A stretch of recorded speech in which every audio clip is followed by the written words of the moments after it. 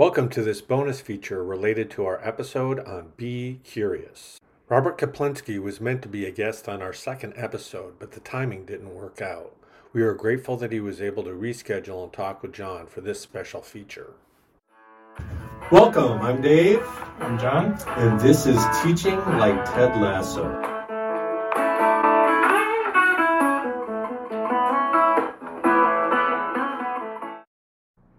Warning. We expect that you have watched Ted Lasso, at least through season 2.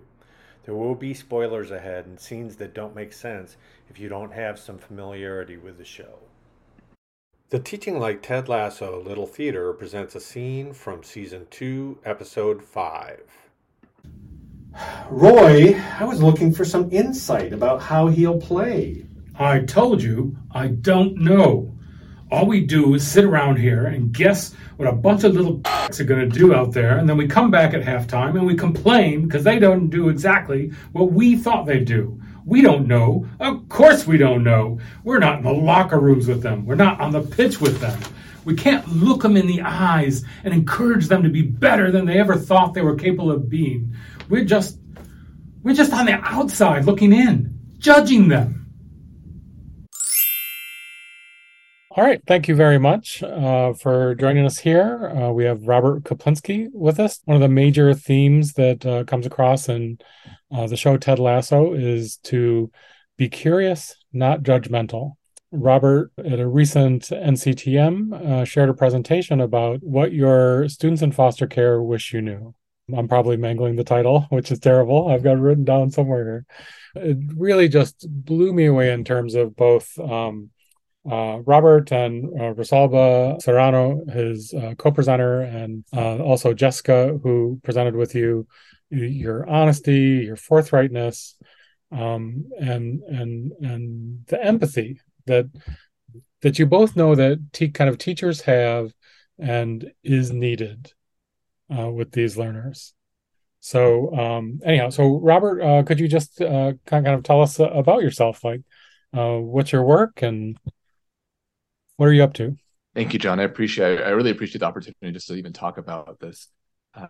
So my name is Robert Kaplinski. I live in Long Beach, California. I've been an educator since around 2003. I worked as a teacher specialist for Downey Unified School District. I now work as a consultant doing professional development for teachers. I also am president of Grassroots Workshops. You may have heard about some of the stuff I've done, including Open Middle, which is a math website for teachers with kinds of math problems. I also created a hashtag called Observe Me, which teachers have been using to kind of invite teachers into their classroom and get feedback. So I've had a lot of fun just trying things out in education. I'm grateful to have that opportunity. And I've used open middle problems extensively, both with learners and with future teachers.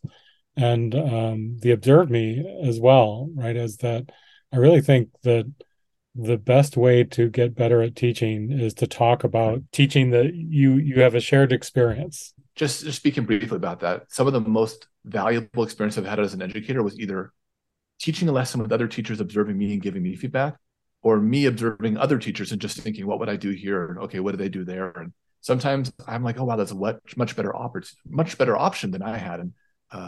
And how wouldn't you get better if you had lots of people, lots of eyes in the classroom and ears just giving you feedback? Of course you get better. So any opportunity for that, I'm really excited for. And actually, I see both those things tying into the kind of curiosity theme as well, right? The open middle is really about kind of giving kids an opportunity to use a variety of strategies, and then for the teacher to both kind of see those and for learners to share those.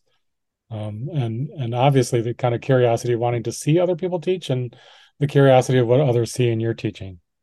Absolutely. But this presentation that just blew me away. So you have both the blog post, which was the first thing I read, and then you were able to share the video of the session. And we'll include the links for people to be able to kind of read that and see that. So I'm not going to ask you to kind of blow by blow recap the entire thing, but kind of what put it on your heart to share this? So this presentation was co-presented with, like you said, Rosalba Serrano, and Jessica Jones also shared her story. And the reality is that none of our stories are comfortable to share. But the reality is, if we don't share this, who does? And if I could critique society at large, it's severely lacking in empathy. And I think that if people better understood other stories, you'd have much better understanding of where they're coming from. But who speaks for our foster youth? Like, who tells that story? And we kind of got to this point where, okay, it may not be our favorite experience, but if we're not going to say it, then we're basically okay condemning future generations of foster youth to having no one tell their story. So it'd almost be ridiculous for us to not share the story. So basically, we were hoping to give teachers who were interested in hearing it the perspective of what that experience of coming up as a foster youth must be like. And we hope that it was clear that like no single person could tell the complete story, but hopefully having 3 different perspectives could give you some segment of what is possible. And I mean, I'll be honest, there have been times where like I might have, maybe as a teacher, we've all had this moment where we really thought something about a student, and later we found out that a parent died or someone's really sick, and we're like, oh. And then we take a step back and question why we even thought that. If we had known this, we would have treated them differently. And that's the reality, is that I hope most people don't know what it's like to be in foster care. And so then how would you know that? So that is really what our goal was, to really just add a layer of perspective, help you go from I don't know what I don't know to, oh, now I know there's a lot of things I don't know. I should learn more about them. And you shared your own experience having come through foster homes. Were there teachers who kind of had that empathy, right? I mean, did you get a chance to see the kind of what positive effect a teacher could have knowing that? Oh yeah, so I would say the most amazing outcome that happened immediately after was I think 3 teachers who had been through foster care that were math teachers now, and clearly when they saw that title, they're like, oh my gosh, I need to go to this. And while none of our stories were exactly their story, they could see themselves in this presentation. And I think that was, I mean, I've never had that experience, and I know it was validating for them. There was another category of people who were parents of foster youth or guardians of foster youth, and they were able to better understand what these children that they love had gone through. Then there was another layer of not parents, but educators who just had foster youth that, I mean, reality, who doesn't have foster youth? If you don't have foster youth in your classroom, it's called you just don't know what's really going on, because no one wants to. Like, I don't know if any of my teachers ever knew that I was a foster youth. It was not at all something I ever wanted to talk about. So I don't know if they knew. I mean, I don't know if teachers just talked about, oh, that Robert kid, he's in foster care.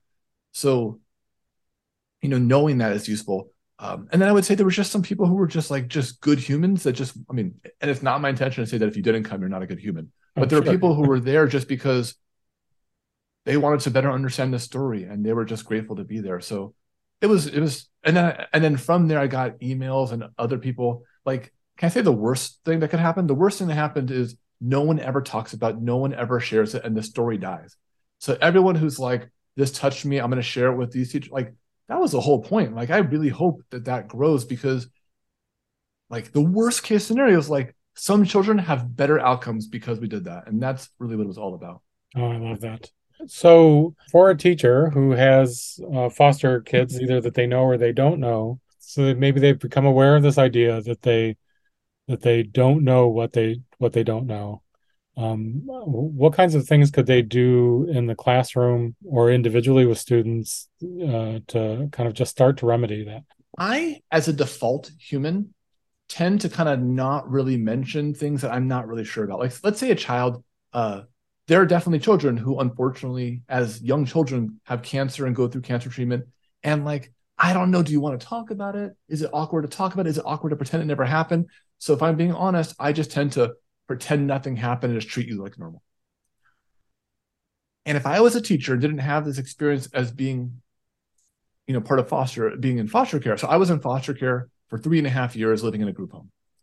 So if I was a teacher and never had that experience, I think I'd probably just like not say anything or not mention it, because I would not want to make the person feel uncomfortable. But now that I've gone through that experience, I guess if I had a teacher who wasn't just coming to make me feel bad, like, oh, you're probably just not doing your homework because you don't even care, you're in foster care. Like, that's not, I don't think anyone's like that. But no one suffers from getting too much love, right? And if you have to choose anywhere to shower your love, Foster youth can always use more love. And if you're just like, hey, just trying to do nice things, if you uh being a cheerleader for them, celebrating their win. Like, the thing is, some kid might get an A in a test and then they go home and no one cares because they're just in some sort of system. So celebrate that A, celebrate a B, celebrate doing homework, celebrate coming to class on time. And I think that just being a cheerleader, listening to them, making sure that, ask them, how's your day going? Like, and genuinely want to hear the answer and then follow up. Like, no one, I mean, tell me anyone in your life of any lifestyle that wouldn't want someone to care more about them. But I'm saying these people really need your love and attention. You don't have to talk directly about that. They may not want to talk about that, but the extra love, the extra appreciation is always welcome. And maybe at some point down the line, they may never say anything, but like, I've got countless teachers who I so appreciate them just loving me and being there for me. I actually worked hard to find them later, even if they retired, and make sure they knew what an impact they made for me. Not every instance was possible, but yeah, love, care, like just genuinely love and care for these kids. You'll never regret it. It really hadn't occurred to me until you pointed it out how those relationships with teachers were sometimes the longest relationships you had with adults. It's not my favorite, but the reality is that the people who work at group homes, that's their job. It's not their lifestyle. It's not their career in a lot of cases. So they may not be there for 5 years. They were often there for months, 6 months, 7 months, 8 months, a year.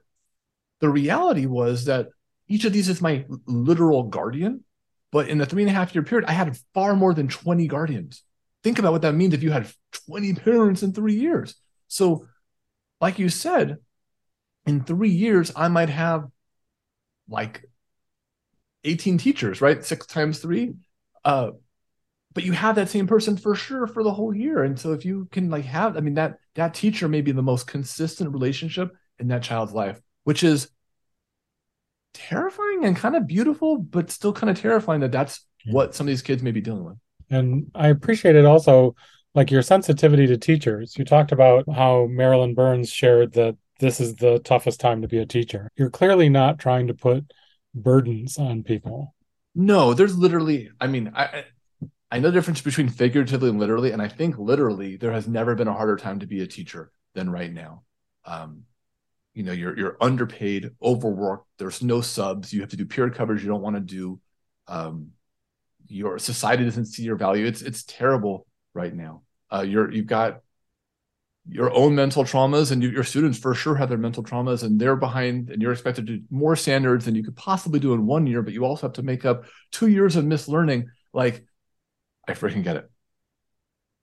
What I guess my main point is that I think there are very few teachers who get into teaching and don't love kids. I think every teacher gets into teaching because they freaking love supporting children.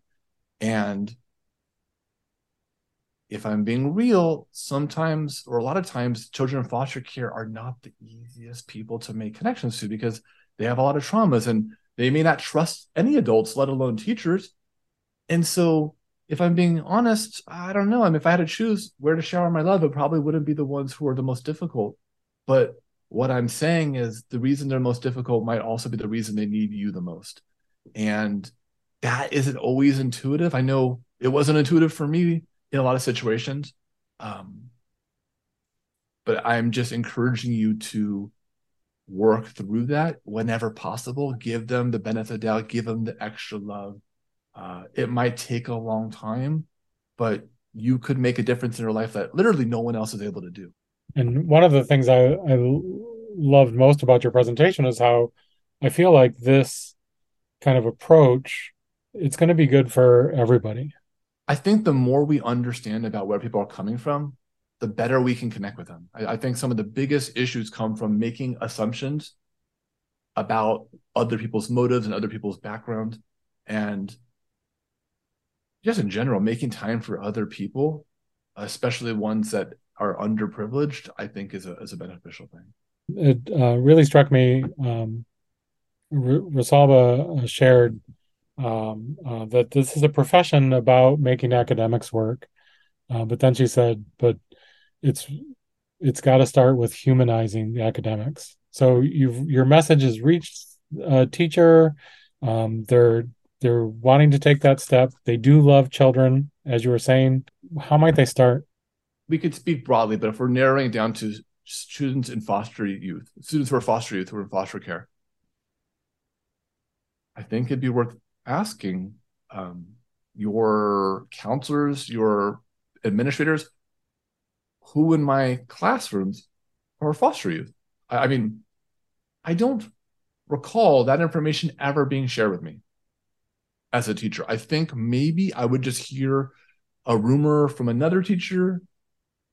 I mean, if I can call myself out, I definitely didn't do enough to actively figure out who was in foster youth, who was a foster youth, and who needed more support. I mean, if I'm looking back critically, I would like to be more proud of what I did than I am. I know that once I knew you were foster youth, I really tried to befriend you, but I could have done more. So I would say start there, is try to figure out who they are, and then just, I'm not at all saying giving them preferential treatment, like give them round their grade up a grade. I'm not saying that. I am saying like an extra greeting, an extra moment where you put your hand on their shoulder and just say, hi, ask them about their weekend, ask them what they're looking forward to, find out what their interests are, connect with them on that level. Like you may not know that it made a difference, but you will never regret it. And does that take more time? Yeah. Maybe you're having lunch one day and you invite a couple kids and you include that kid there, right? Or maybe you make sure that that kid is making connections with other kids and making healthy friendships. Just looking out for them in a way. I'm not saying to be their parent, but like kind of a guardian angel, just looking out for them and trying to give them just a little bit more than you might normally need to. It's about equity, not equality. We're not trying to give each child equal treatment. We're trying to give each child the treatment they need to get to where we want them all to be. And these students may need more love and support than perhaps other students who come from a two-parent privileged household. That's just phenomenal advice, and I love the empathy that you're encouraging. You were very careful. I just want to give you a kind of a chance to say, if you want, about the idea of intersectionality with respect to your experience. Yeah. So as a white man, that never made me being in foster care any harder, right? No one's ever been like, oh, you're white, this is going to be harder for you, or you're male, it's going to be harder for you. And so when I was doing this presentation, as it turned out, because the pandemic, Rosalba we were both going to do it together in person. And then she's no longer in education full time. And we thought about canceling it. We thought about just having me do it. But how can I tell any sort of like remotely comprehensive story with just my perspective? So it was very important to me to have the perspective of women of color who've also been in foster care. That's still not going to be the complete story, but I just think really people need to explore. It's not that being in foster care was easy for me, but that the color of my skin and my gender didn't make it harder. It could have been even more challenging for me to navigate if I was a person of color or if I was non-binary or a woman. So I just think that that's a really important thing that we can't neglect when we're having this conversation. Black children are more likely to be in foster care as a percentage of the population than white children. And I think that's important just to realize that there are different outcomes depending on, your demographics. And we would be, I don't say ignorant, but we would not be presenting a complete story without acknowledging that. And let's be clear, you can keep going down there. I'm cisgender, I'm heterosexual. If I wasn't, that would be another thing that I think would be challenging to navigate. And just all of these just make it that much more challenging. And it's disingenuous to fail to acknowledge that. Yeah, the statistics on how many queer kids wind up in foster care are heartbreaking. Yeah, absolutely heartbreaking. And it's very important that we show that if we wanted to have like a slightly more, comprehensive picture. Well, is there anything else that I haven't attended to that you would want people to know kind of before hopefully they go read the blog post and watch the presentation? Yeah, I would say if you have no time for this, I freaking get it. So I'll tell you the spoiler. The spoiler is that it may seem like it's easier or better to just kind of treat them like normal, treat them like everyone else. But really the right thing to do is to just love them up, be kind, be a cheerleader, listen to them. It doesn't have to be a lot more. It could literally just be, how's it going? And genuinely hearing them and genuinely following up with them. 30 seconds a day, but you will make a difference that you will never know for a child who really needs that help. Excellent. Oh, well, thank you so much, Robert, for joining us for a quick chat, and blessings on your future work. Thank you very much, John. We appreciate Robert and the important message he has shared with our audience. For more information from this special feature, please see our show notes.